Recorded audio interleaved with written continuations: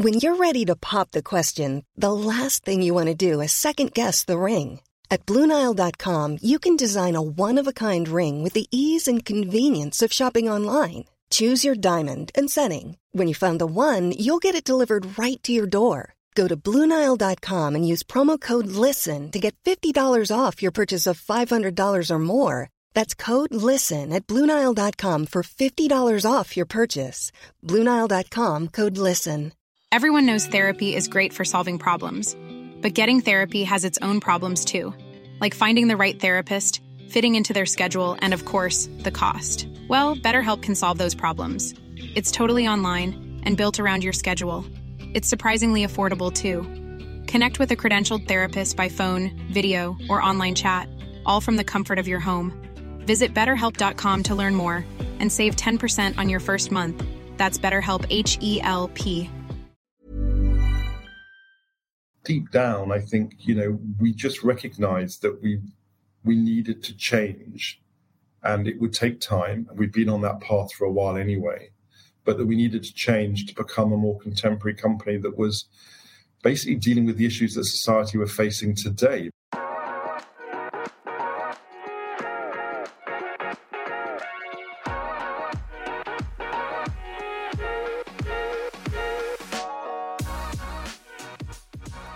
Hey, how are you? I'm fine. Nice to speak to you, Peter. Yeah, you too. I'm really looking forward to this one. There's loads of topics that we can kind of discuss. We had a little preliminary conversation just before we dived on, and yeah, it was great catching up with you a few weeks back as well. So I'm fully aware that when we dive into this, there's loads of topics to discuss, but I guess the best place to start all good podcasts is who you are, what you do, and why. So I'll hand it over to you. Yeah, well, thanks, Peter. Yeah, and thanks for the opportunity. I mean, my name's Rowan Adams. I work for Tate and Lyle, and it's one of the truly great British companies. Not just because I work for the company doesn't mean I can say that. And one of the reasons why is because over the last 20 years we have reinvented ourselves effectively as a sugar reducer rather than the thing that people think we do, which is a sugar producer. We're probably one of the most misunderstood companies in the FTSE because we in the UK don't do what most people think we do. We actually make food healthier. We put nutrition into food, such as fiber and protein, and we take out sugar, calories, and fat from food. And we have gradually transformed the company over 20 years to make that happen. And I'm really pleased to be here to talk about it. I myself, I was born in the Fens in East Anglia. I lived very close to a large sugar beet factory as I grew up. Actually, my very first job was working in that factory after it was closed because it was turned into a wheat store. And I used to test the quality of the wheat as it came in from the lorries. And so I suppose that, food was in my blood from a very early young age. And so it's no surprise that I ended up in the food industry. I've worked for Tate & Lyle for about 23 years. I've held a number of roles there, but I suppose the ones that really matter are I was head of strategy for 6 years at the time we sold our sugar business in the UK. And the last 9 years, I've sat on the executive committee as head of external affairs, or corporate affairs, as we call it. I suppose the last thing I'll say as introduction is if I had a pound for every time I've had to explain to someone that we are not the Tate & Lyle that you buy the sugar bags in the supermarket, but we're the Tate & Lyle that actually does the opposite and takes the sugar out of food. And when you pick up a cereal or a bar or a yogurt and it has 30% less sugar on the label or added fiber, that's probably us that have made that happen through our ingredients and our technical expertise. And so, I'd be a very rich man if I had a pound for every time I had to explain that we don't make the sugar any longer. But it's great to be here, Peter, and to have a chat with you about the transformation of the company and about the food industry in general. It's true, because even when we first had that discussion, I was like, oh, Tate & Lyle. But then when we dived into it a little bit more detail, I think in respect to the sale, that's probably the best place to start as to what were the driving factors behind that from you as a leadership team to equally, the more longer term aspirations that you had in play at that point in time. Yeah, I think, long term is a good phrase to use because I would say that probably the sort of the transformation from sugar refining into a different business started probably in the 70s, but really accelerated at the turn of the century. There's an amazing fact about Tate & Lyle, actually, which is we're a $3 to $4 billion capitalized company. We've been around for 164 years. But we don't own a single asset, a single building, actually a single piece of land today that we owned in the mid-70s. So we've completely re-engineered the whole company in the last 50 years. So everything we built up in the first 110 years, we've since sold. And so that process started in the 70s, and we started buying cornstarch businesses in Europe and the US, and then bought other businesses as we went along. But we got to about 2009, and we said to ourselves, what kind of company do we want to be? And I think that's a sort of a very purpose-led question, you might say. And we sat down and said, well, we want to be a company that people are proud of to work for, that motivates our employees. We want to be a company that is doing good in society. We want to be a company that we feel, if I look at it in layman's term, passes the dinner party test. When you're talking to someone next door you've never met before, at dinner or whatever it might be, and they say, who do you work for? What do you do? And you reel off something you're really proud about. And although I, worked in the sugar industry for many years, and I still have a lot of affection for that crop, the reality is sugar wasn't part of that equation for the future of Tate & Lyle. And so we decided that we needed to sell the sugar business, which was mainly the European and the UK business that people are very aware of. We'd sold a few businesses beforehand, but selling the UK sugar business was a really big decision. It was a brave decision because it was the heart of the company, the culture of the company, and it was the company that was founded by Henry Tate back in 1859. But it was the right thing to do because we felt that we wanted to be a different company in a different world that we're living in today, where people want different things to what they wanted in the 1850s and the 1950s. What was I guess the why keeps on ringing through my head as to, in that point in time, it's amazing to have more longer term aspirations, but there's often a multitude of reasons. Obviously, if we look into the detail of Tate & Lyle of old, there is a fair amount of controversy there, but equally, from a leadership team, it's important to give credit where credit's due as to the fact that you highlighted that the markets have changed and there is more of a desire to galvanize people towards a common cause to have more long-term impacts around people and planet. So I'd love to get your take as to what was discussed in those moments in time. So whenever you take a big decision like that, the board, the management team, you have to take in a number of factors. And you're right, it wasn't just because we wanted to transform the company into something that we felt was right and fit for purpose for the coming years. There's also economic reasons why, we felt it was the right decision for the company and for our shareholders. Sugar is in those days anyway, it was a highly regulated crop. And we were subject to a number of quotas in a number of countries that we operated in. And, that had some restrictions that made our profits and our cash flow difficult to manage over a long period of time. We had to pay, obviously, dividends to our shareholders. And so there were some economic and good strategic reasons why getting out of those businesses and into businesses where we had more pricing power, where we felt we had more longevity as a company, that was obviously important decision for the board to take. I think also, as I said before, we did a large piece of work, a strategic review of the business back in 2009. And, we looked at, the way the world is moving. People want healthier food. They want more accessible nutrition. Governments want food producers to reduce the amount of sugar, salt, fat in their products. They want more health into food and drink. And so we could see that was the way going forward as well from a sort of industry trends and market point of view. So I think it was a number of decisions, but, deep down, I think, we just recognized that we needed to change and it would take time. We'd been on that path for a while anyway, but that we needed to change to become a more contemporary company that was basically dealing with the issues that society were facing today. Because in the same way that, when sugar was brought we started refining sugar in the 1850s and then through that, there was a great deficit of calories in the nation. There's a lot of poverty and malnourishment. And at that time, rightly or wrongly, sugar was seen as a way of providing those calories. And so that was one of the reasons why there were so many sugar producers and people used a lot of sugar. Now I think people look at it differently because science is telling us that, that is not necessarily the way forward. And so we recognized that and decided we needed to change the business. And to do that, we needed to sell our sugar business and move on to other products, which is what we've done. Yeah, I think it's interesting as well because you can compare and contrast to the issues that's occurring at the moment within the geopolitical sphere. Like if you look at just recently, for example, the founder of The Guardian came out and acknowledged their historical linkages to slavery. And then equally, if we look at, the impacts that the sugar industry has historically had, you can't change the past, but it's important to acknowledge it and provide more impact and positive impact for the future. You can't stop thinking about the link between sugar and slavery because it's there, yeah. In the same way as other things like cotton and various other commodity products. But the reality is, for us, for Tate and Lyle, I mean, we found the business was founded by Henry Tate in 1859, many decades after slavery was abolished. We were not party to that, although sometimes people think we are, but we're not old enough to be party to that. Yeah, exactly. Nor was Abraham Lyle, because he founded his business after Henry Tate.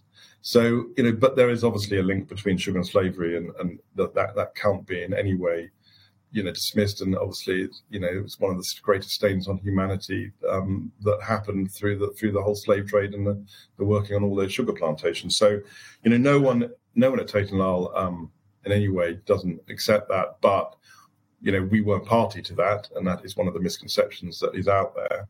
I think it is less about that why we took the decision to change. We probably would have changed the name if we really felt that was that's what I was going to dive into, because it kind of I was puzzled as to why you didn't change the name, and then equally I was keen to get your critique on, we talked about long term at the beginning, but I was keen to get your critique on the types of decision making that we see within the political sphere at this point in time, and you just get your take as to what the landscape may look like, what the lay of the land is.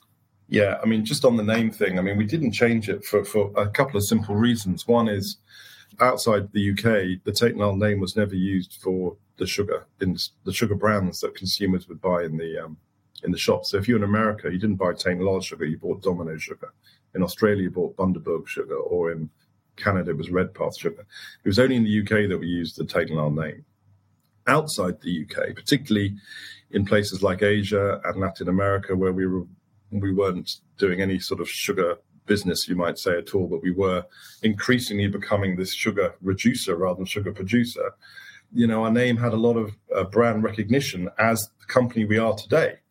And so we decided that we wouldn't want to throw that in the bin, and that actually it would make much more sense to keep the name, because if you're sitting in Thailand, Asia, or whatever it might be, you don't think of Tate & Lyle as a sugar company because you never knew that, or you never heard of that. You think of it as the company we are today, which is taking sugar, fat, calories out of food and adding in fiber. So, it was just a difficult decision to take. And the name still has a lot of, we're very proud of the name. We're very proud of our company.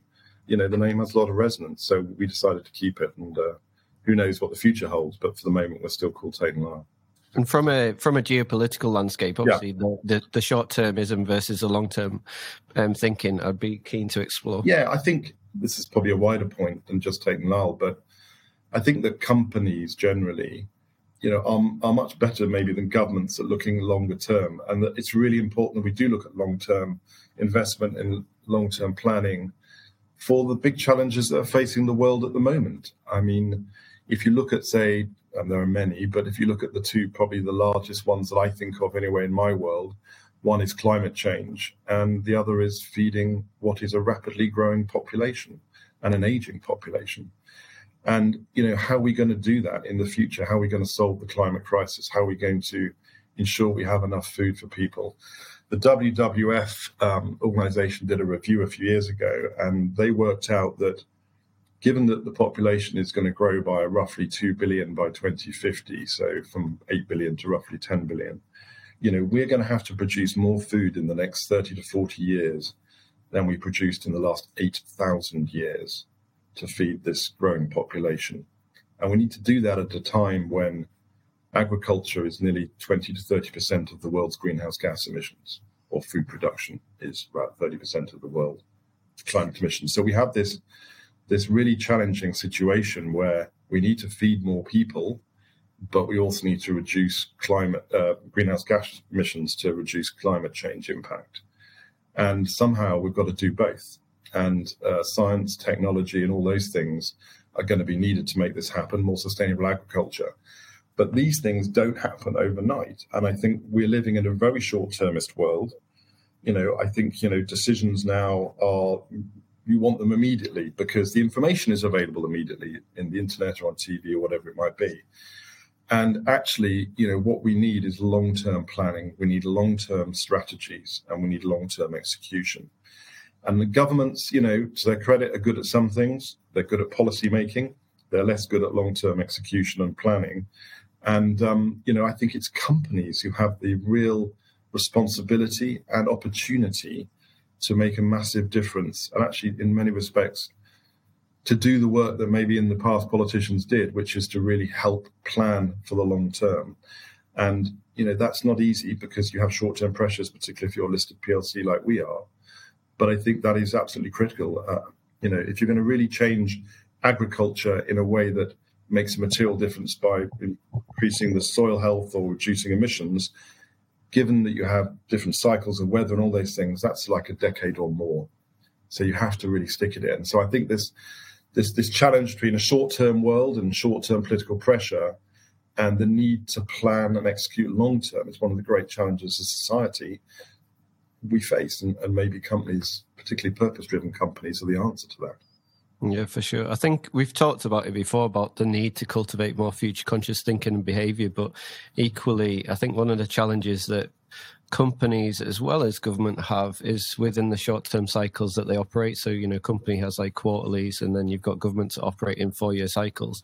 Like ultimately, it's not about the retention of power or the just the short-term profiteering.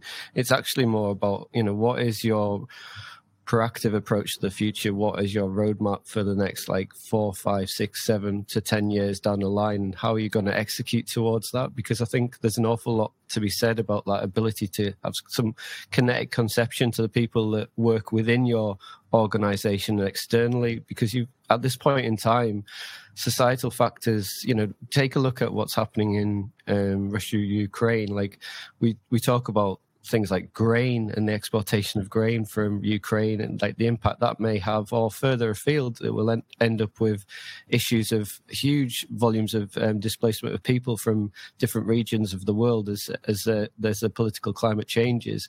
I think businesses and governments need to be a little bit more proactive as to what they're doing. This is kind of one of the founding reasons why I wanted to chat to you guys, because kind of the premise of purpose, it's one thing to talk about something, but it's a whole other aspect to actually start actioning it. So the question that comes to mind for me is, what does purpose mean to you, and how has it evolved over your 160 plus year history?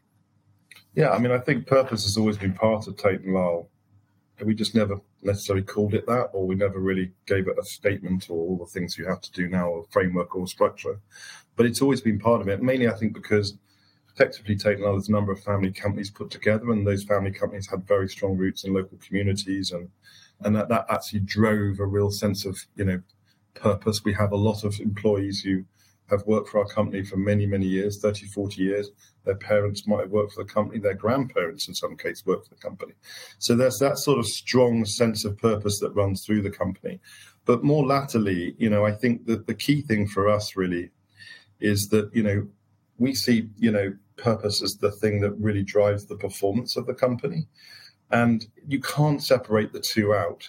It's certainly not about profit in the sense of purely that, but purpose and performance are absolutely hand in hand.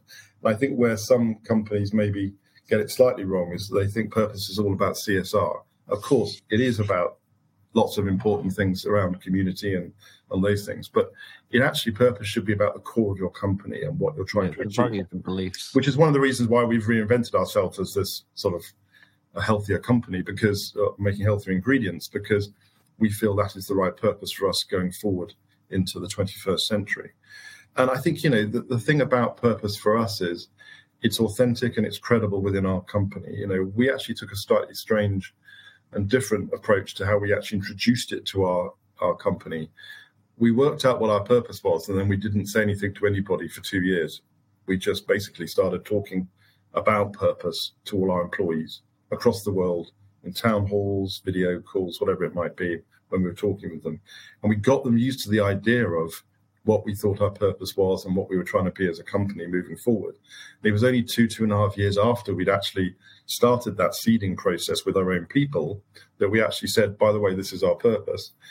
And then they automatically said, yeah, I get that. I believe that because we've been talking about that for 2 years. Of course it is, yeah.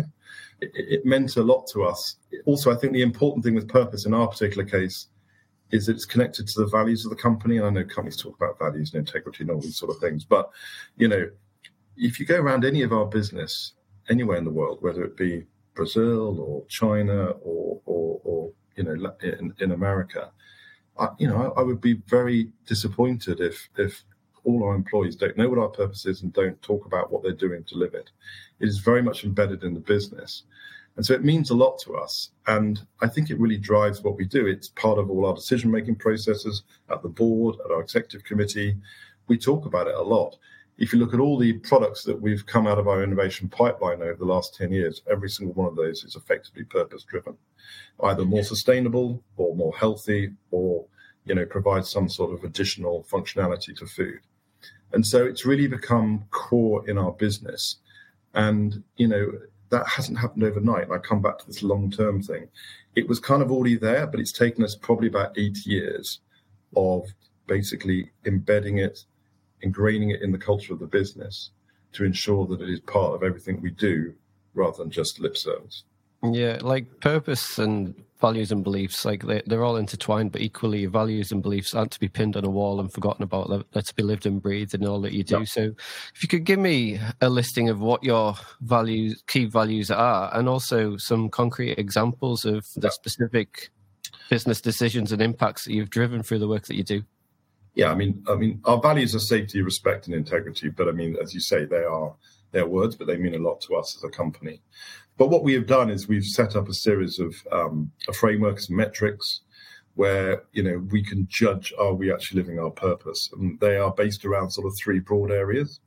One is about sort of, you know, actually supporting the health agenda that we like to think our products are promoting, so supporting healthy living. And we've done loads of things under that. That's not just that our products obviously are already being consumed by millions of people every day that help them sort of have a healthier life, but also we support a lot of programs around the world that promote healthier living. Let me give you an example. So last year we brought together customers, but also members of the government, members of NGOs and other industry associations in the United Arab Emirates, for example, to do a long sort of 6-week course on sugar reduction, why it's important, how it can be done, how you actually reformulate food. People think reformulating food is quite simple. Taking sugar out is an incredibly complex thing to do. Sugar has a lot more properties than just sweetening. It can add shelf life, it can add moisture, it can add stability. And the minute you take it out, you know, effectively the food can fall apart or it doesn't taste obviously the same. So actually reformulating it so that it has the same taste or better taste with a bit of luck and also works for the consumer is quite a skill and an art. So we do a lot of training on this. We do a lot of courses, not just with customers, but as I said, with industry associations, with government organizations, NGOs as well. We have set up a free to access nutrition, what we call Nutrition Center on the internet, which has a huge amount of research, blogs. It has views from various independent scientists about a lot of the ingredients that go into food so that people can understand a bit of the science behind that. That's accessible to all. We don't hold that ourselves. We publish that so that the world can, any consumer can have a look at that. So there are a lot of things that we do. We have, I said, some metrics that we use. We try and measure how much sugar we're taking out of the world through our low or no calorie sweeteners and our fibers. And over the last 3 years, 2.5 years, we've taken over 5 million tons of sugar out of products that we have reformulated. You know, we look at the various programs we support around the world, which not just help people understand about the benefits of nutrition, but also promote more active lifestyles, particularly around, you know, physical exercise, because, you know, obesity and diabetes is a key issue, and it's not just food, although food is a huge part of it. It's also lifestyle and exercise and all those things as well. It's diet and exercise. Yeah, because I was going to say, recently there was I think it was the WHO that brought out a report that talked about how obesity rates are likely to double by 2030 with the highest rises in low income countries. So kind of bearing in mind the expertise that you guys have and the partnerships that you're forming at this point in time, what specifically are you doing in and around, maybe like policy strategy change to kind of address that piece? Because obviously exercise is one thing, but nutrition is so much more. Yeah, I mean, look, you're absolutely right. I mean, about 40% of all adults globally are overweight, and 13% of those are roughly obese. And in children, it's also a huge issue as well. 39 million children, I believe, or roughly 40 million children under the age of 5 are overweight or obese in the world as well. So it's a big issue.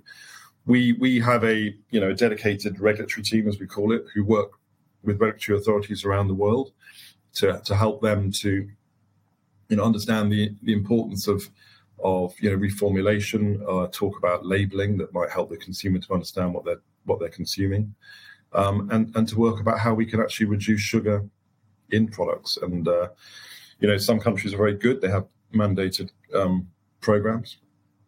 Others less so. It's a continual process, and I think there are differences around the world. A lot of that is due to obviously different diets, different regional taste profiles. Latin America has quite strong labeling requirements around sugar, salt, and fat, and so that drives different behaviours for the customers that we work with.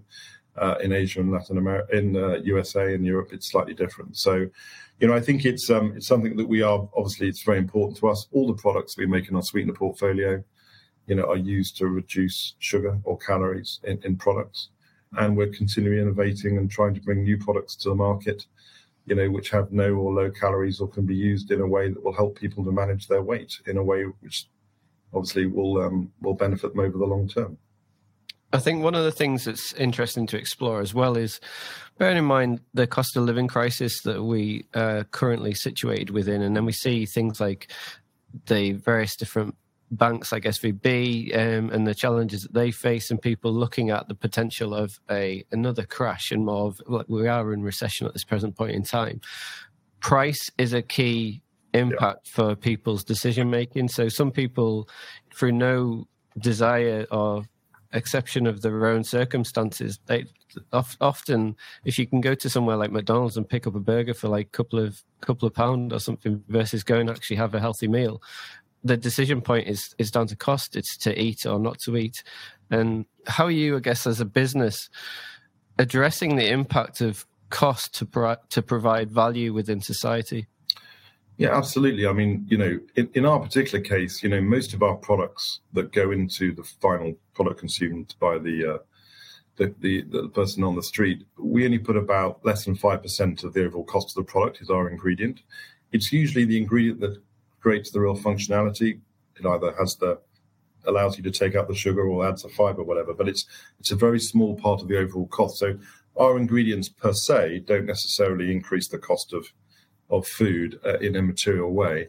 However, what we are seeing completely, as you say, Peter, cost of living is a huge issue in many, many countries. And what we're seeing is a lot more customers coming to us and saying, can you optimize the product to reduce the cost but keep the taste?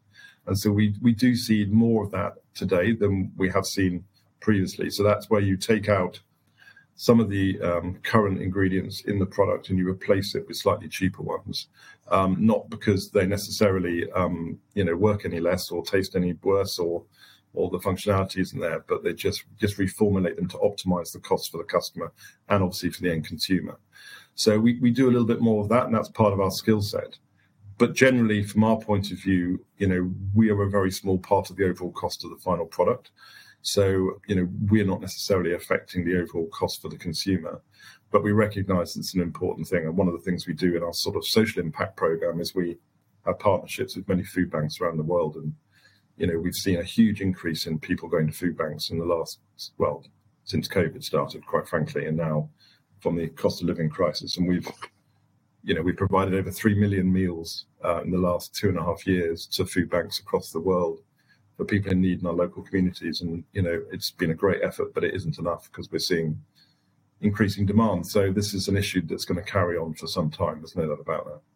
And the cost of food, to be honest, is going up. And I think over many, many years, we've got used to food being, as a proportion of household spend, being less and less, mainly because, the big retailers have price wars and all those sort of things.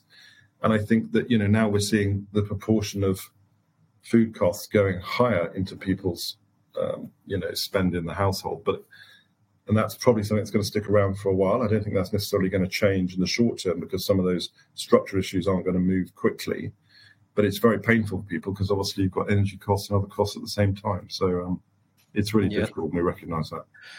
But I think this is where we kind of, partnerships are key, but then so is policy. So if we look back into like what takes place at the moment, you can look at things like a windfall tax, but actually tax 100% of those windfall profits and actually utilize that money to, increase, say, like the national minimum wage. And then that would actually provide people more money in their pockets to actually purchase the food and resources that are needed in their day-to-day lives, rather than kind of what we see at the moment. There is an evident rise in inequalities throughout the world. And I think we can address some of the means, but until we address the root causes and work together as a collective, back to the long past discussion before, then I think sadly a lot of these issues have continued to perpetuate, which I do think there is another way out. And I think the more people start talking about values, beliefs, and actually looking towards driving impact within the world, then we've got a real good opportunity ahead of us as to drive the change that we all want to see. So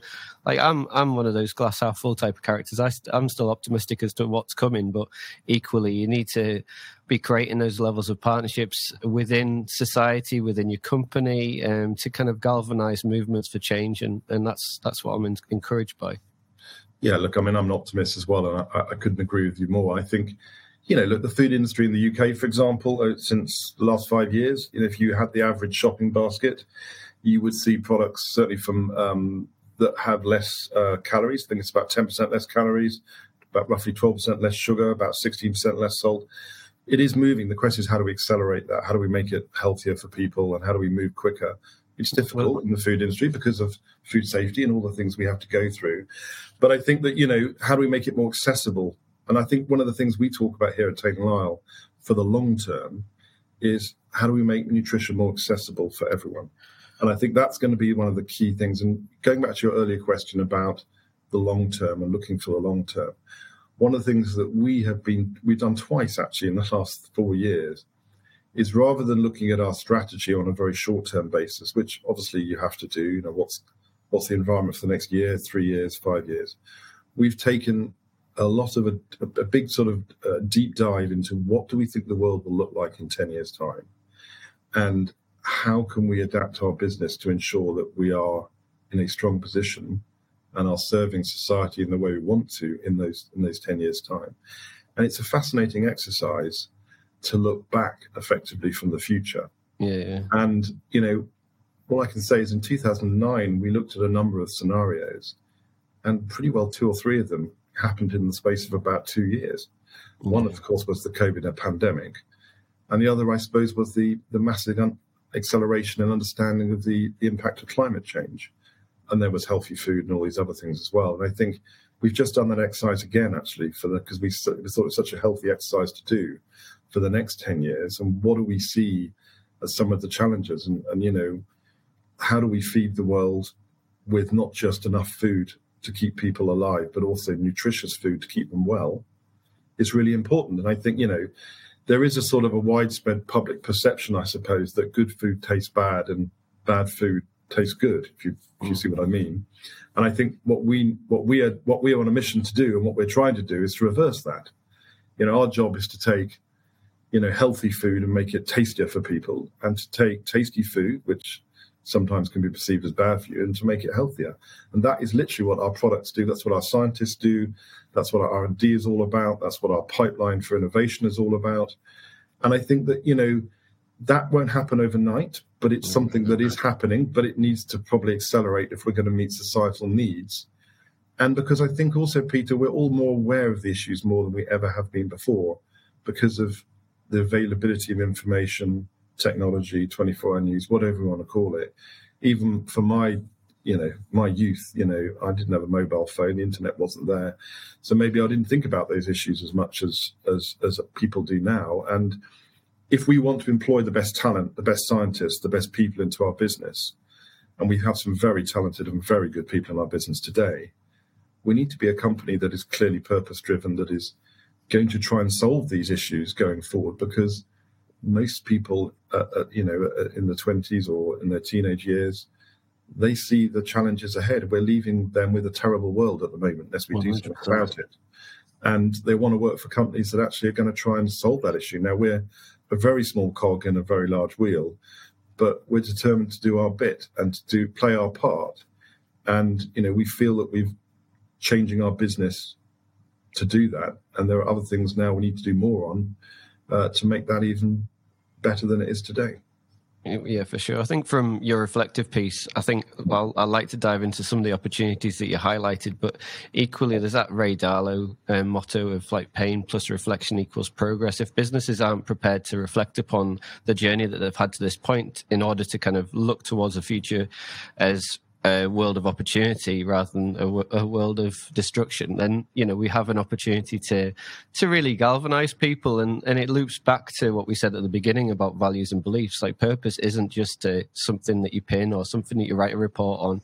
It's actually ensuring that your values and beliefs align with your current staff, your communities you serve, and also they're articulated in such a compelling way to future hires that you attract the best talent available. So when it comes to decision making, people come to you because they are aligned to your values and beliefs. They're aligned to the goal of addressing the world's most pressing problems that we face, rather than kind of anything else. And money and everything like that just follows. That's a secondary issue. The key part is, what are your visions? What are your hopes? What are your viewpoints that are going to? You mentioned being a small cog, but like, without small actions from a collective group of people, and it doesn't have to be perfect. It just has to be, doing some good. And a lot of businesses and a lot of companies and a lot of people doing it, and then forming partnerships off the back end of that. That is when we'll start to see the progress that we want to see in the world. And I think, there's an awful lot of good, back to the glass half full mentality. There's an awful lot of good coming. Like, technology is available in such a way that we can be even more productive.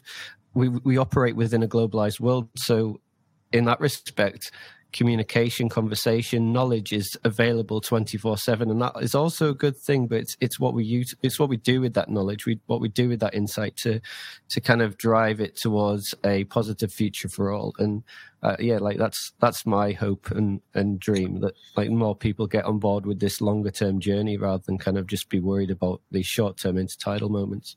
Well, we need to have a long term journey. We need politicians, we need chief executives, we need strategic thinkers to basically be prepared to set a long-term path. And that is something which some do, but some don't.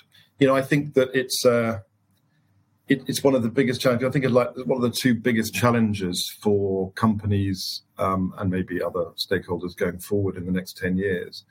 One is setting that strategic pathway and not deviating when things go wrong. It's one of the great admiration, actually, from I've worked for 4 chief executives at Tate Lyle over 23 years, and the third one, Javed Ahmed, who really sort of kick-started the change. He sold the sugar business in the UK, and then latterly Nick Hampton, who's really done a fantastic job of taking the purpose-driven business forward. But Javed, we had some profit challenges about a decade ago, and even though we had to sort of deal with that in the market and shareholders and all those sort of things, we didn't really deviate on the long-term path that we'd set ourselves. We said, we are going to transform this business. We're going to keep on buying businesses that are making the right products for us, whether it be stevia leaves or whether it be protein companies or whatever it might be. We're going to keep on doing that, and we're going to sell off the businesses we don't think are part any longer of what we want to be as a company going forward, despite the fact we've got to deal with all this noise because we've had a bit of a profit dip. And that is sometimes the real challenge for companies, that you have to deal with the short term, investors, other media, whatever it might be, and it blows you off course. And then before you know it, you're actually going down a tangent or a cul-de-sac, and your core strategy is kind of wrecked. And that's when you bring someone else in and they tend to change the strategy and you don't get that long-term thinking. That's the first thing that's really important, that people plot the right path and stick to it for the next 10 years if we're going to solve these issues. And the second one for me is partnerships. And you said it in your a couple of minutes ago when you talked about, some of the challenges. And, if we're going to really solve climate change, we're not going to solve it as individual companies or individual governments. We're all going to have to work together. There's got to be a convergence of sort of politics, society, NGOs, universities, scientific organizations. We've all got to come together and work together somehow to ensure that we deal with a lot of these issues. And we need to show some flexibility and agility, and we have to look at technology in a different way. And just give you a really basic example. I was listening to the radio this morning to the Tate Today program as I came into work, and they were talking about politics, green parties in various parts of the world. And they were saying that in Finland, which has got a strong Green Party, and they're talking about the election that's just been held there, that the Green Party there are now supportive of nuclear energy, and they're supportive of GMO crops. Not because, which is quite surprising because that's not something you'd expect, but they see that as a way to get to, we have to compromise sometimes and use science to get to, a carbon-free society and to be able to feed people. And, I think that science and technology is the answer. We have to embrace that. We will not solve these issues without science and technology. And I think that, we probably don't invest enough in that in this country. We've got some great food scientists. We've got some great scientists in general, but I think R&D could be the real heartbeat of this company. Most of it gets exported rather than kept within. And, certainly in the food industry, science and technology is going to be the way we're going to feed the world in 10 years' time. I mean, we're going to have, as I said, we're going to go from 8 to just under 10 billion people by 2050.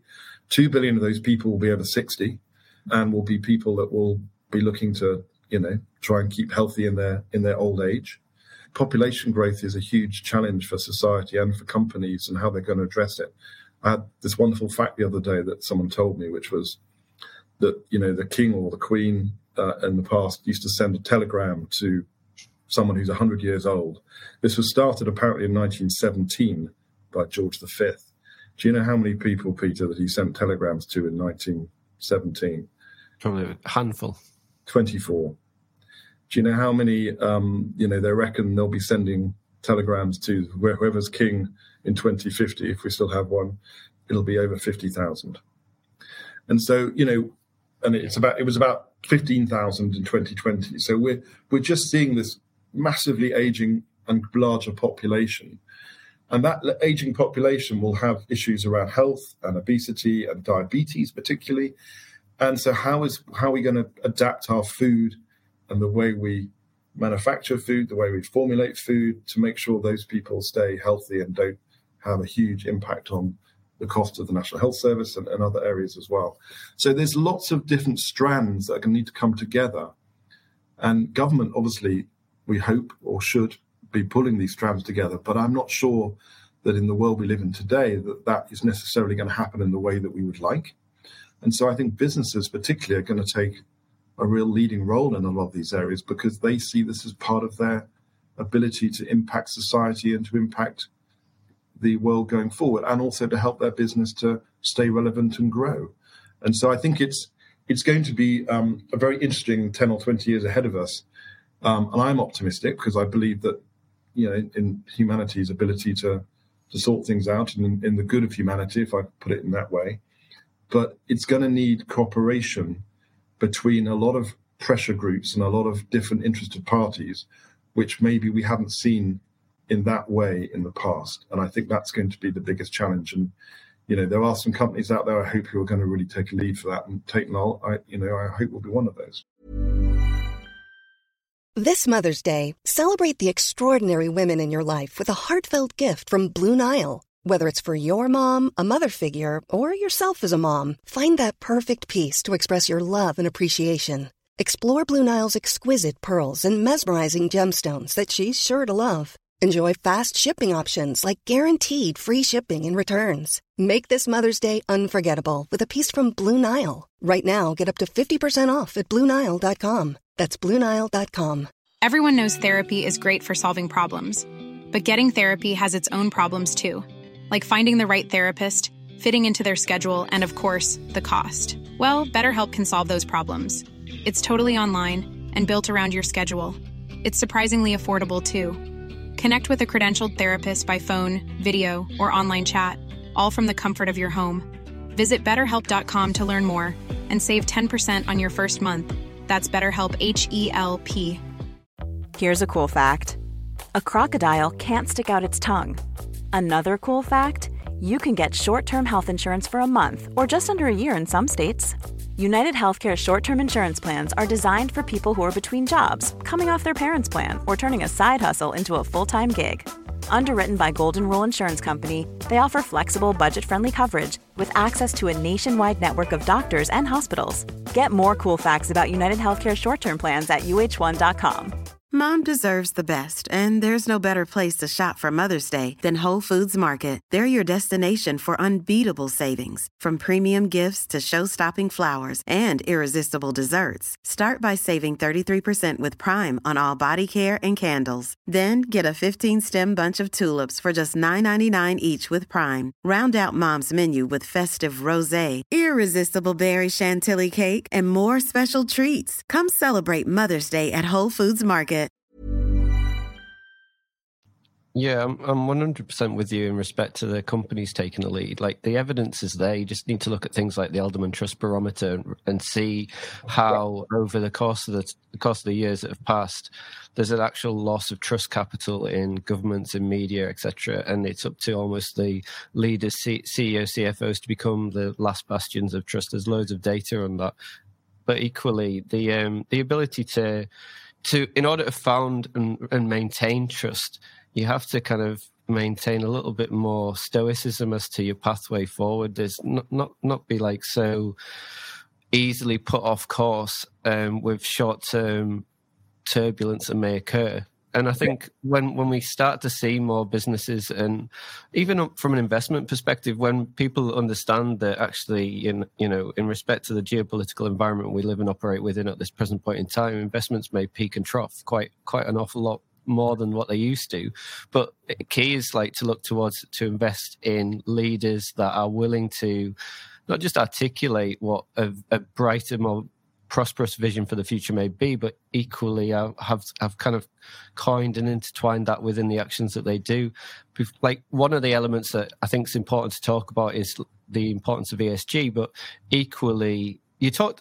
We've had a bit of a chat in between, but you talked about the opportunities of that reflective piece, and I keep on wanting to chat about that piece before we move on forward. So when you did actually do that exercise that you mentioned, that forward-thinking exercise, what were the key opportunities that you as a leadership team were highlighting in respect to the land ahead? I mean, there were a number of areas, and obviously some specific to Tate & Lyle's business. But I mean, I think, we looked very much at the need to really understand what agriculture looks like in 10 years' time and sustainability of agriculture. Tate & Lyle, although a relatively small company, we actually founded and still operating at the moment the largest regenerative agriculture program in the US that's running today. It's about 1.4 million acres of corn. And that's measuring loads of different factors, about 29 different sustainability factors, including greenhouse gas emissions, soil health, wind erosion, and all those things on these 1.4 million acres, or every part of every acre. By coming back to the partnership point, we partnered with effectively a West Coast IT company, a data company, who had this great technology that can measure all these things, and they work with the farmers. We also have a very successful agricultural program in China for stevia, where we work with smallholder farmers there to try and decrease the amount of fertilizer they use so that they have less greenhouse gas emissions. And actually, not only have we reduced greenhouse gas emissions on those farms by about 50%, but the yield's gone up by 6% because they're just farming in a better way. So we saw long-term, how can we, if we're going to really make an impact on climate change, if we're really going to have a value chain that is actually operating in a much more responsible way, you might say, a supply chain, sustainable agriculture is a key area. So we looked at that in a lot of detail. We looked at other areas like, I suppose for the sake of a better term, different types of food, so alternative food, if you can call it that. And I don't mean sort of strange science-driven sort of stuff. What I do mean is, is protein and different types of food, plant-based food in many cases, and how can we use technology and science, whether that be fermentation or other types of entomology or separations technology or whatever things that we're very good at, to try and find ways to engineer food.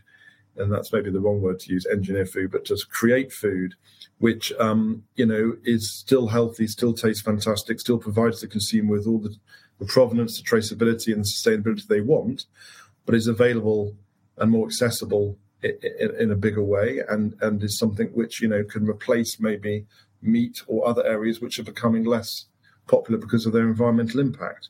So there were lots of things we looked at that we think could really help us. Different types of substrates. So we make most of our everything we make comes from a plant, a tree, or is grown in the ground. But we were looking at different types of crops. Some crops that we make products from today, which are very successful, but maybe in the future we can find different ways to make different ingredients. So we were just looking ahead very much. And I suppose one of the things that was slightly different from the first time we did that exercise a few years ago, and then when we did it again recently, was that some of the things that we thought were going to be 10 years ahead were kind of already happening now. When a few years ago we looked ahead and some of the things we identified weren't already happening. The world is moving so quickly. And I do think that the most recent issues around, or the crises in the world, such as COVID, obviously the Ukraine crisis, and all the volatility we're seeing in the markets, whatever it might be. I mean, we're quite frankly living from one crisis to another at the moment. I think that's really accelerated a lot of this thinking with a lot of companies and a lot of people, because, we've had to work in a different way. We've had to think in a different way to survive and to grow and to continue being a successful business. And I think the need to look ahead is greater now than it's ever been, because the world is so uncertain. Yeah. And you have to be more agile. You have to be more flexible. If you have a very rigid way of doing things, the reality is something will come on from the outside and probably wreck your business. Yeah, flexibility is definitely a key word. I think if you look at it, even from the discussion about hybrid working, remote working, it's not about providing a one or the other, it's about providing flexibility. And if you look also at the challenges that we had post-pandemic, whilst an awful lot of us lost loved ones and the ability to kind of work through those grieving steps, it was a period of grand awakening for an awful lot of people. They did start looking holistically at the challenges faced ahead of them. We talked earlier on about rising populations, but if you just apply that to the evolution of where food will go, we're going to go to more of a plant-based diet, because it's if we follow and plot the graph the way that it's going to be plotted, then there is insufficient space to create meat at such a level that's going to allow people to, have it accessible without doing these kind of crazy, unethical ways of production. And I think that is just a natural thing. And also there are future benefits that are shifted in that respect. There's a lot can be said about the longevity of life, the healthy ability of life, the gut health, and all that sort of jazz. It's not about persuading people to do one or another. It's just about people having a flexible approach to their view of where things are evolving to, and not be kind of camped in one camp and say this is where I'm staying. Be prepared to be flexible, to move with the seas of change. Yeah, I couldn't agree with you more. I mean, we take flexibility and hybrid working very seriously. We had a huge awakening during COVID, and over 40% of our top 500 managers are all women. A lot of them at a family age with young children, as is a lot of obviously our male employees as well. And the flexibility between the two parents and whatever to work in a different way, that's here to stay. That's not going to change. Yeah, we have I think very good, certainly completely different to when I started work, policies on how we can make sure that people can work in a hybrid way, they can work in a flexible way. Obviously, we have plants where people have to work shift work, which is different, but in our offices, people can work, in a completely hybrid manner. They can work whatever hours suit their family needs or their personal needs. So we're very flexible on that, and it's really helped us. And we've brought a lot of people into the company on the back of that. It's been very interesting, actually, particularly at a younger age. But just going back to your point about, if you look at the food industry, recently there was I think it was about 2 weeks ago, there was the IPC, or the Intergovernmental Panel on Climate Change report, which came out from which is sort of the big report from the WHO. And their message on food was really about the need for more balanced diets with less meat in it. Obviously more plant-based food, more investment in green technology, and basically more crop-resilient innovations going forward. And that's what's going to really be the key to reducing emissions and to help agricultural yields, because that's the double whammy here. It's reducing emissions in the agricultural field and also at the same time increasing yield. That is what we're seeing in our sustainable agriculture programs in the US and Asia. That is what we're achieving, because you can't have one without the other.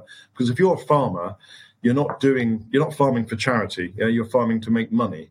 And so if you can persuade them that by being more sustainable, by using a different type of slow release fertilizer or whatever it might be, not only are you going to save costs and you're going to have a better crop yield, then that's a win-win. Yeah. I mean, it's absolutely important. So, you have to persuade people to do these things, and I think it just takes time, as we said. And I think that from our point of view, we're seeing real engagement from the agricultural world. We're seeing great engagement from our customers at the other end of the value chain, because most of us are in the same boat when it comes to making food and reducing climate change emissions. Because, in Tate & Lyle's case, 87% of all our emissions come outside our four walls, so basically through our value chain, our supply chain. And many of our customers, it's not in the 90%. So you have to work in partnership, as we said earlier, with people who are supplying you or people you're selling your products to, if you really want to make a difference. And I think that is something we're beginning to see, and it's a lot of companies coming together. In some countries, governments are helping, in some countries it's less so, but it isn't stopping companies from doing the right thing. And, I think it's why I'm optimistic about the future. Yeah, I guess we're just within an era of education. We need to educate people of what the scope really is and what the impacts really are, and in order for change to eventuate and change to come in, because the education piece, without telling people of the elements of sustainable agriculture or the impacts of geopolitical in respect to the exportation of grain from Ukraine or the wider implications, then people don't know. And if they don't know, then why would they be willing to change? So I think that's a key part. But equally, to change, there's the integration of ESG. So I'm looking to kind of learn a little bit more about how are you integrating ESGs in your business, and why is it important? Well, look, I think, I'm not a great fan of the term ESG personally, just because in acronyms like that, people always think it's sort of tick box stuff. But actually, ESG, for what it really is, sustainability, it's inclusion, and it's obviously an element of governance as well. This is not a nice to have, or a nice to do. It is absolutely core part of a business's strategy. And anyone who says it isn't probably won't be around in 10 years' time, because it is. Yeah. No one is going to work for a company in 10 years' time that is not on at least a pathway to being a more sustainable business, or is not on a pathway to doing good in society. Well, very few people will, in my view.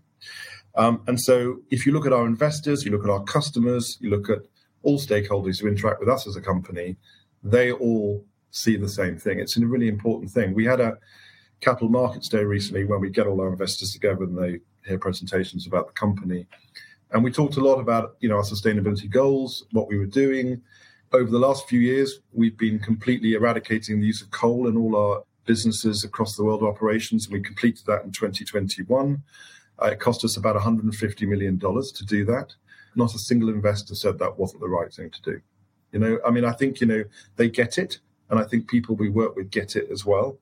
And it is really important. And I think in our company, we don't necessarily call it ESG. We call it sustainability because it has or purpose and has a wider meaning within the company. But, it is absolutely part of everything we do. So when we acquire a business, we take a very strong look at its business, obviously, its products, how sustainable it is, the way that it's used in society, what benefits it can have. We look at it all very carefully. We look at our capital expenditure program when we're expanding our plants or we're putting new kit into our plants. What is the emissions impact going to be? How can we reduce that? How can we recycle more water if we're going to be using more water rather than drawing it from local sources? We look at all those things. You know, in our innovation pipeline, as we produce new products, we look at, is it a purpose-driven product? Is it something that's going to really improve people's lives by giving them better choices when they go and shop, by taking out calories, fat, whatever it might be from the product, or sugar, and adding in other good stuff like fiber and protein? I mean, you know, Tate & Lyle is the world's largest producer of dietary fibers, soluble dietary fibers, which people don't realize at all. And it's a fantastic product. 25 grams a day is everyone's lowest recommended intake of fiber. And there's no one in virtually any country that is nameable, the UK, US, Brazil, China, you name it, where anyone is getting that 25 grams a day. And you talked earlier about gut health and the human microbiome.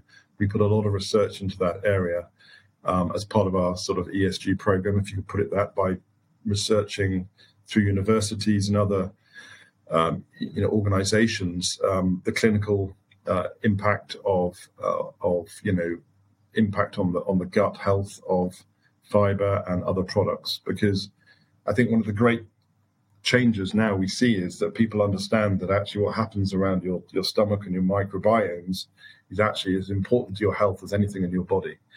And, rather than killing them by using antibiotics, which obviously is something that for many years people have recognized as being the right thing to do, and in some cases it still is, but generally you should be feeding those biomes to help give you immunity. And I think what we've seen is, since COVID particularly, a real increase in people wanting to improve the immunity of their body, to eat healthier food, to ensure that they can resist things that may happen to them, or disease in the future, or malnutrition, or gut issues, or digestion issues. And we've seen a real increase in the understanding and intake of fiber as a result. And so we look at lots of different areas. ESG to us is a broad part of it's part of the core part of the business. And it's in our innovation pipeline, it's in our capital decisions, it's in what the board does, how they think about the business. You know, it's very much the hard core of the business. And ESG is a kind of a way of describing it to the outside world. But for us, it's our purpose, yeah? It's what we do, yeah? And I think if you have that connection, then, I sometimes find I have to explain it to people as if it's something separate, when actually it's quite difficult to do because it isn't separate. It's part of what we do every day. I guess anybody listening to this, and I get this a lot when I start talking about the work that I do, a lot of people look at the challenge that's ahead of us and they kind of feel a little bit overwhelmed by the whole landscape of the challenge. So similarly to the questions that I get, I'd like to spin this back on you. How do Tate and Lyle leadership team manage the near-term needs of the business while maintain a focus for the long-term strategy?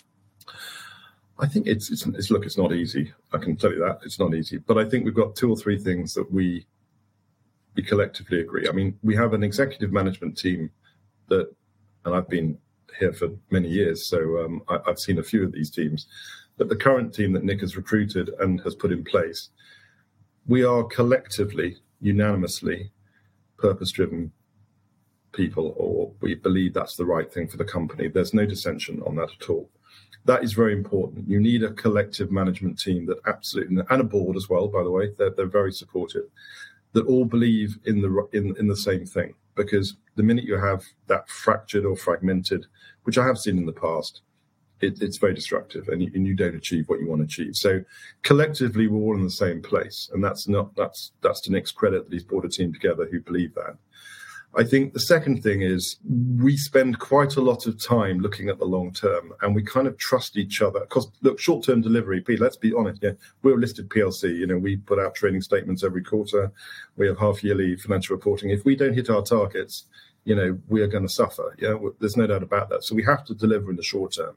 We get that, and we review it obviously on a constant basis. But I think that we spend a lot of time talking about the long term. We kind of trust each other to deal with the short term, you might say, and as a team. But we do set aside a lot of time as an executive management team and as the wider leadership team of Tate & Lyle, like the top 100 rather than just the top 8, to think about the long term and to talk about the long term and to plan for the long term. maybe we have some advantage in the fact that, we're quite a capital-intensive business. We've got large manufacturing plants.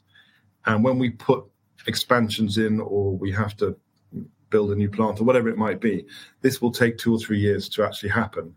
So we plan over a 3 to 5, 7 to 10 year period anyway as a business, because that's the nature of what we do. Obviously, we have to course correct. We have to be agile, as we said earlier, if things change in the meantime, like the Ukraine crisis or COVID. But the fundamentals of what we do is very much looking at both the short and long term in parallel, not necessarily basically favouring one over the other at any given time.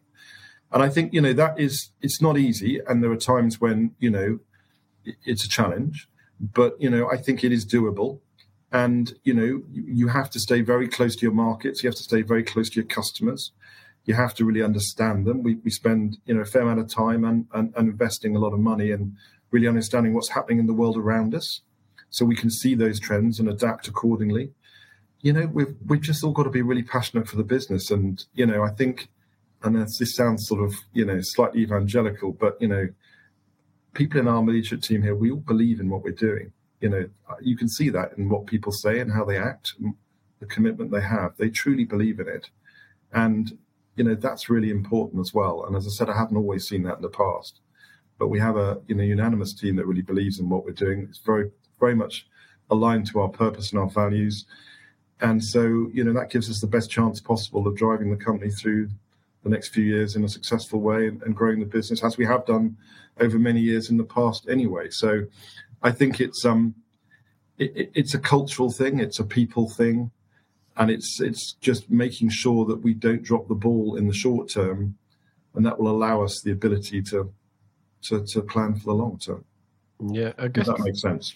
Yeah, no, 100%. I was listening to what you were saying, and I was thinking, we've talked a lot throughout this podcast about purpose, why it's important, how you kind of came to that decision point, but it's more evident than just from a strategic perspective. Like, there's a picture of my son behind me, and we've got twins as well now. Like, for me, that was a change point when I had children, and the reality of, I'm 40 this year, right? So I've gone through decades of listening to people talk about global warming to climate change and just not doing anything about it.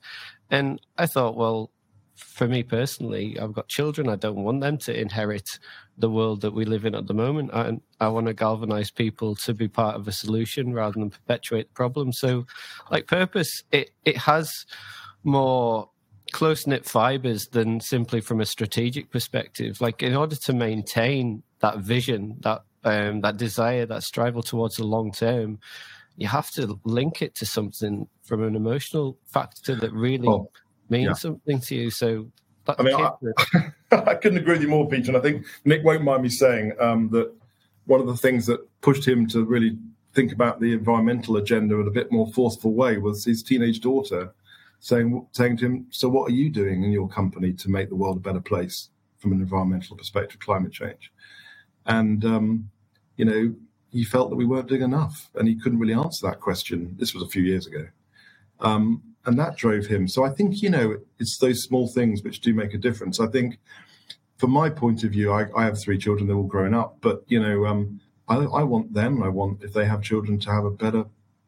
I think one of the things that worries me is that, and I think we've talked a little bit about this in the cost of living crisis in the media and things, is that, if you look back over the last, hundreds of years, every generation has usually been, in most cases, in a better place than the generation before. I know the point you're about to make. Yeah, well, you know the point I'm going to make, which is, we're a little bit in danger here that the next generation is going to be worse off than the generation. Well, they are, like the statistics. Well, I think they will.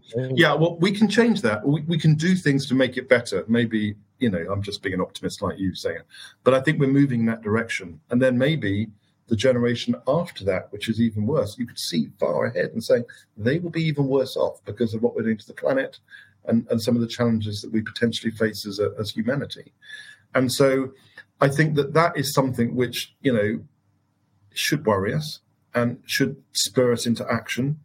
what you said earlier is absolutely right. No one's sitting here thinking that we can all change the world individually. We're not the President of the United States or the Prime Minister or whatever. But, we can play our part. And if everyone plays their part collectively together, we will make a huge difference and we will move the world in the right direction.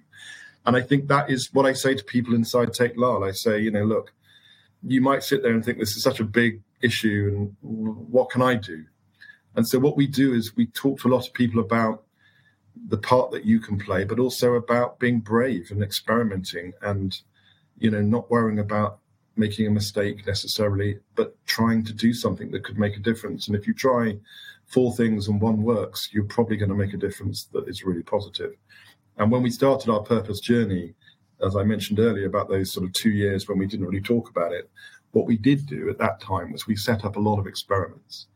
And when I say experiments, I don't mean like chemical experiments. What I mean is we started sponsoring some schools to measure their levels of obesity in China. We started to look at how we could potentially reduce the calorific level of some of the products we were making in those days. We looked at various other ways we could come together with other NGOs to build better understanding of health and nutrition education in certain countries. I look back at those experiments and I'd probably say that only probably 1 or 2 of them actually worked in the space of about 2 years.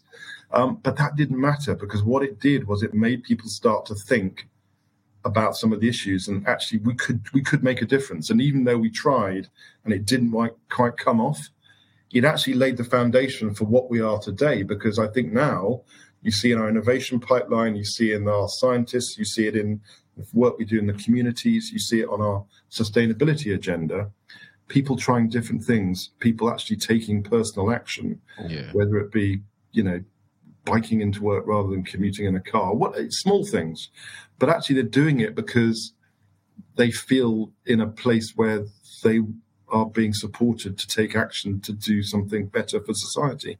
And that makes me feel incredibly proud. And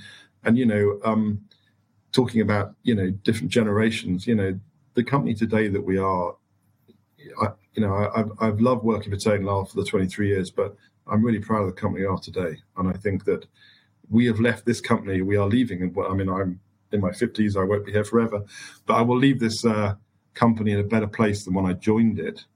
And I just think that now we have a responsibility to do the same for the world around us. Yeah, and I think that the ability to try, it's better to try than not try at all. That's one part of things. And then equally, when we kind of look towards progressing forwards, there's just utilization of data. I talk to people a lot about things like the debt as a percentage of GDP in the UK. If we go back to 2010 levels, it was about 62.5%. Now we're up about 99 point something, sometimes touching over 100%. And that is crazy. That those levels are just unsustainable. But if we want to actually see progress in the world, then is these small steps towards a bigger goal, and understanding that you have to galvanize people towards change. And change in some cases can be seen as a nasty word. And I think, to be honest, there's a lot of people that are kind of latching onto purpose is the same type of thing. It's just this aspirational word that doesn't mean anything, but it's not about that. It's about stripping away a term and actually driving some impact and value behind the work that you do via the action that you deliver. And I think, when we start then tying that into our emotional fibers as to what really motivates us, what gets us out of bed, what do we want to see from the world and why, then we can drive an awful lot of positive change into people's lives. And when we tie that to communities, I spoke to them a while ago. They're a great company called Tony's Chocolonely, and their business was really intriguing how they got started. It was started by a journalist that was lobbying against basically what was taking place in that particular industry, and then he was just well, screw it, let's do it. I'm going to change and I'm going to implement this. And he set up a chocolate company that are doing great things. Their Tony's Premium is a really good thing from a value chain perspective, because not only, you get a level of monetary value as a farmer from fair trade, but then they level that up with Tony's premium cost. So they're paying people more money at the very beginning. So, right the way through the supply chain, it turns to a value chain because you're providing value into people's lives. And I was really galvanized by what they were doing and what they had to say. But equally, like, people do make mistakes. So, they've made a few mistakes along the line, but it's just to understand that, like, if you're trying to implement the change that you want to see in the world, then it's better to try than not try at all. Totally agree. And I think, obviously Tate & Lyle's been through this unbelievable transformation over the last 20 or 30 years. And that's huge change. It's like moving a super tanker around in completely different direction. But, in a lot of companies, in a lot of places, it doesn't necessarily need change. It just needs more ambition. And I think that's something we talk about a lot here as well, which is about being more ambitious for what we want to achieve. And I think sometimes, as I said earlier, we're a small cog in a large wheel. And sometimes then you feel a little bit lost because you think, well, how can I really make a difference? Is really what I'm doing actually changing anything at all? And, what we sit there and say is, look, we need to be more ambitious. And if someone had said to me 5 years ago, we'd have set up the largest agricultural program for regenerative agriculture in the US 5 years ago, I laughed at them saying, there's no way we can do that. But by finding a good partner, by finding people who are willing to really go the extra mile, we managed to do it. And it's a great example of the things that you can do if you have a bit more ambition. And I think that's what, Nick is very good here at Tate & Lyle. He's very strong on going around saying to people, look, I will support you, I'll back you. You're happy for you to do experiments and to look at different ways of doing things. I just want you to show ambition. I want you to really try and drive us to the next level of our purpose-driven agenda. And I think that's what a lot of companies do. And I love the story about the chocolate maker. I think it's just, there's so many great examples of that in the country. And I think, in the UK in particular, we have some specific issues, I think, compared to other countries that I travel to. But we still have this great sense of humanity, this great sort of entrepreneurship, people who want to do the right thing. A lot of the great initiatives that are happening around the world, it was started in the UK. And I just think that, we have a lot to offer. I think we need good leaders. And I think, we have a number of companies that have really good leaders who are sort of leading the way from a business perspective. I won't comment on politicians because that's too dangerous thing to do on a podcast like this. But, we probably need stronger leadership on long-term issues. Yeah. And I think we'd all agree that. And that's not a UK-specific issue. It's in many countries in the world, particularly Western democracies, actually, where everyone's obsessed by being re-elected rather than actually taking decisions that will not necessarily impact their performance, but will impact the future. And that's a difficult thing for any politician to do, to be honest. But I think, purpose done right in the right way by companies, when they really embed it with their employees, where they truly believe in the purpose of the company, it's the most powerful thing you can see. And I think certainly in the last 8 or so years at Tate & Lyle, since we've really driven the purpose agenda, even though it was probably a sleeping dog beforehand, it's made a massive impact to the culture of the business and to what we've achieved. And look at what we've achieved in the last 8 years. We've had good financial performance, and we've also completely transformed the company, not just through the asset base, but also the way we operate, and the kind of people we employ, and the way we work. I'm sitting in a hybrid office. We have no officers here. Chief executive sits next to me in open plan. If I thought that was going to be the case 10 years ago, I'd have laughed. Yeah. So I think, you can change, you can adapt, and it can be better. But we need to collectively try and move the needle forward on lots of big issues. And if we just look like we feel we can't do that, then we've got a problem. We need to try and work together to make it happen. Yeah, I guess there's 2 more questions that I'd like to ask, but of just before I dive into those, like we just ultimately need leaders to lead on change and to be more ambitious in their expectations of what they can drive and deliver, and equally do that grounded around a place of care for communities, for people, for planet. And when we do that, then, you know, any decisions that we make is ultimately for the betterment of people and planet. And that's the goal, right? We're not going to solve any of these most pressing problems unless we kind of harker that back to a central aim of these big aspirational goals, and understand that, you know, it's not about seizing a day, it's about seizing a decade, and spending time in and around the often boring tasks of, you know, delivery, consistency, accountability, transparency, all those good things. Keep and maintain with that, and we will eventually see, you know, back to glass half full type of characters. We'll eventually see the change that we want to need to see in the world, and that's only a good thing. I guess before we wrap it up, there's two questions. Like, one being, what are the biggest challenges for purpose-led companies within the next 10 years or so? And then equally, as a final question, what are the key thoughts and takeaways you'd like to leave with our audience? I think I probably mentioned them earlier, the biggest challenges, but I think, you know, there are many, but I think the key ones are making sure that you have a long-term plan and you stick to it as far as you can, and not get diverted by storms in the short term, and having real commitment towards what you're trying to deliver and achieve, and being flexible as you go forward, but not actually changing that long-term plan, because I think that's absolutely critical, and that's particularly for management and boards. And I think the second one, the biggest challenge also is finding the right partners, or just finding partners in general, who you can work with constructively and collectively to really achieve some of your goals. And it's mutual goals, no doubt. Our customers, our suppliers, they have the same goals as us in many respects, to reduce their climate impact, or to have a more inclusive business, or to sell more products, or whatever it might be. So finding the right partners and working together, and, you know, that will be not just suppliers and customers, that will also be NGOs, that will be governments. You know, I've talked a bit about our sustainability program in China, but that's run with Earthwatch Europe, a really great NGO.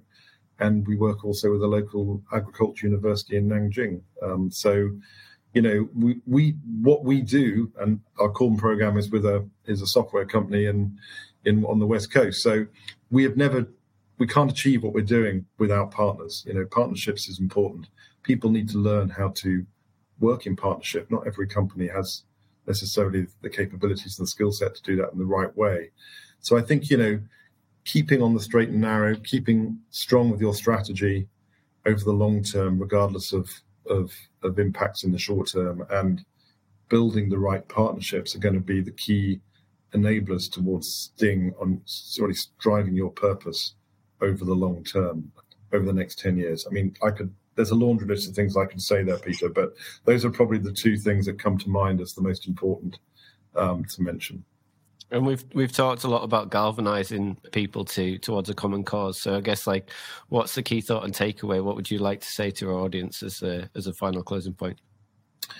I mean, I think, you know, we've covered a lot of areas, but for me, you know, purpose it's a term, but actually purpose is, I like to think of it as like the DNA of a company. And it's what gets you out of bed in the morning. It's what makes you proud to work for that company. And, you know, I know so many people in Tate & Lyle, and also in other companies as well, who love what they do. They love their company. They love what that company is doing.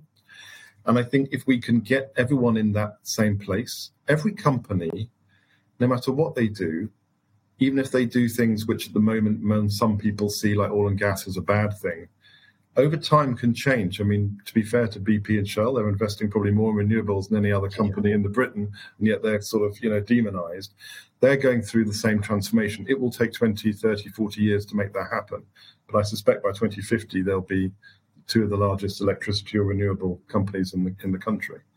So I think that, you know, it's about having that long-term plan. It's about ensuring that you really stick with it, as I said earlier, as one of the biggest challenges. And, you know, it's part of life, you know, whether it's your personal carbon footprint, whether it's your personal social impact, companies are no different. Purpose is just a way of expressing it, I suppose, in a way that people can understand it. And I think, you know, personally, it's one of the greatest things that's happened to companies in the last few years, that they've actually had to think about, and boards have had to discuss, why are we here? What are we here to do? Are we doing good? And asking all those sort of questions. It's incredibly healthy for any organization, company, or whatever it might be. And if you can answer all those questions in the right way, then you have something to build on. And, I think at Tate & Lyle, we're still at the early stages of our journey. But we've made a really good start. We've got some great things going. We've reinvented the company into the company we want to be. But maybe in 20 years' time, we'll look very different as well, because we have to adapt to what's happening around us. But I just think that, purpose is a really important part now of the fabric of every business. And it gives me optimism and hope for the future that if people really embrace purpose, they can actually drive change in a very positive way, and will be giving the next generation a better world than the one that we inherit. Amazing. Thank you so much for your time. It's been an absolute pleasure. Thank you, Peter. It's been great. Thank you for listening to the Purpose Made podcast. Don't forget to subscribe to Purpose Made wherever you normally get your podcasts to hear the latest news and views. You can also find and follow us on Instagram, LinkedIn and Twitter, or contact Peter directly to connect, inquire about Purpose Made, or request to be featured on the podcast. We look forward to welcoming you back soon for another episode.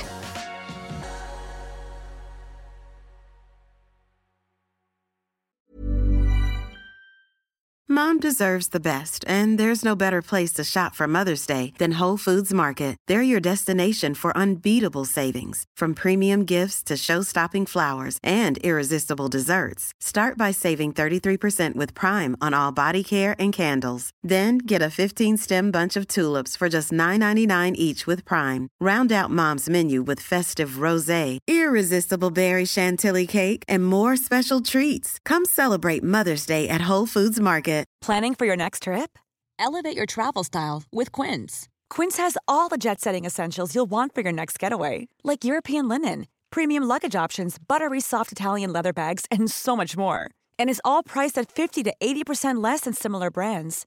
Plus, Quince only works with factories that use safe and ethical manufacturing practices. Pack your bags with high-quality essentials you'll be wearing for vacations to come with Quince. Go to quince.com/pack for free shipping and 365-day returns.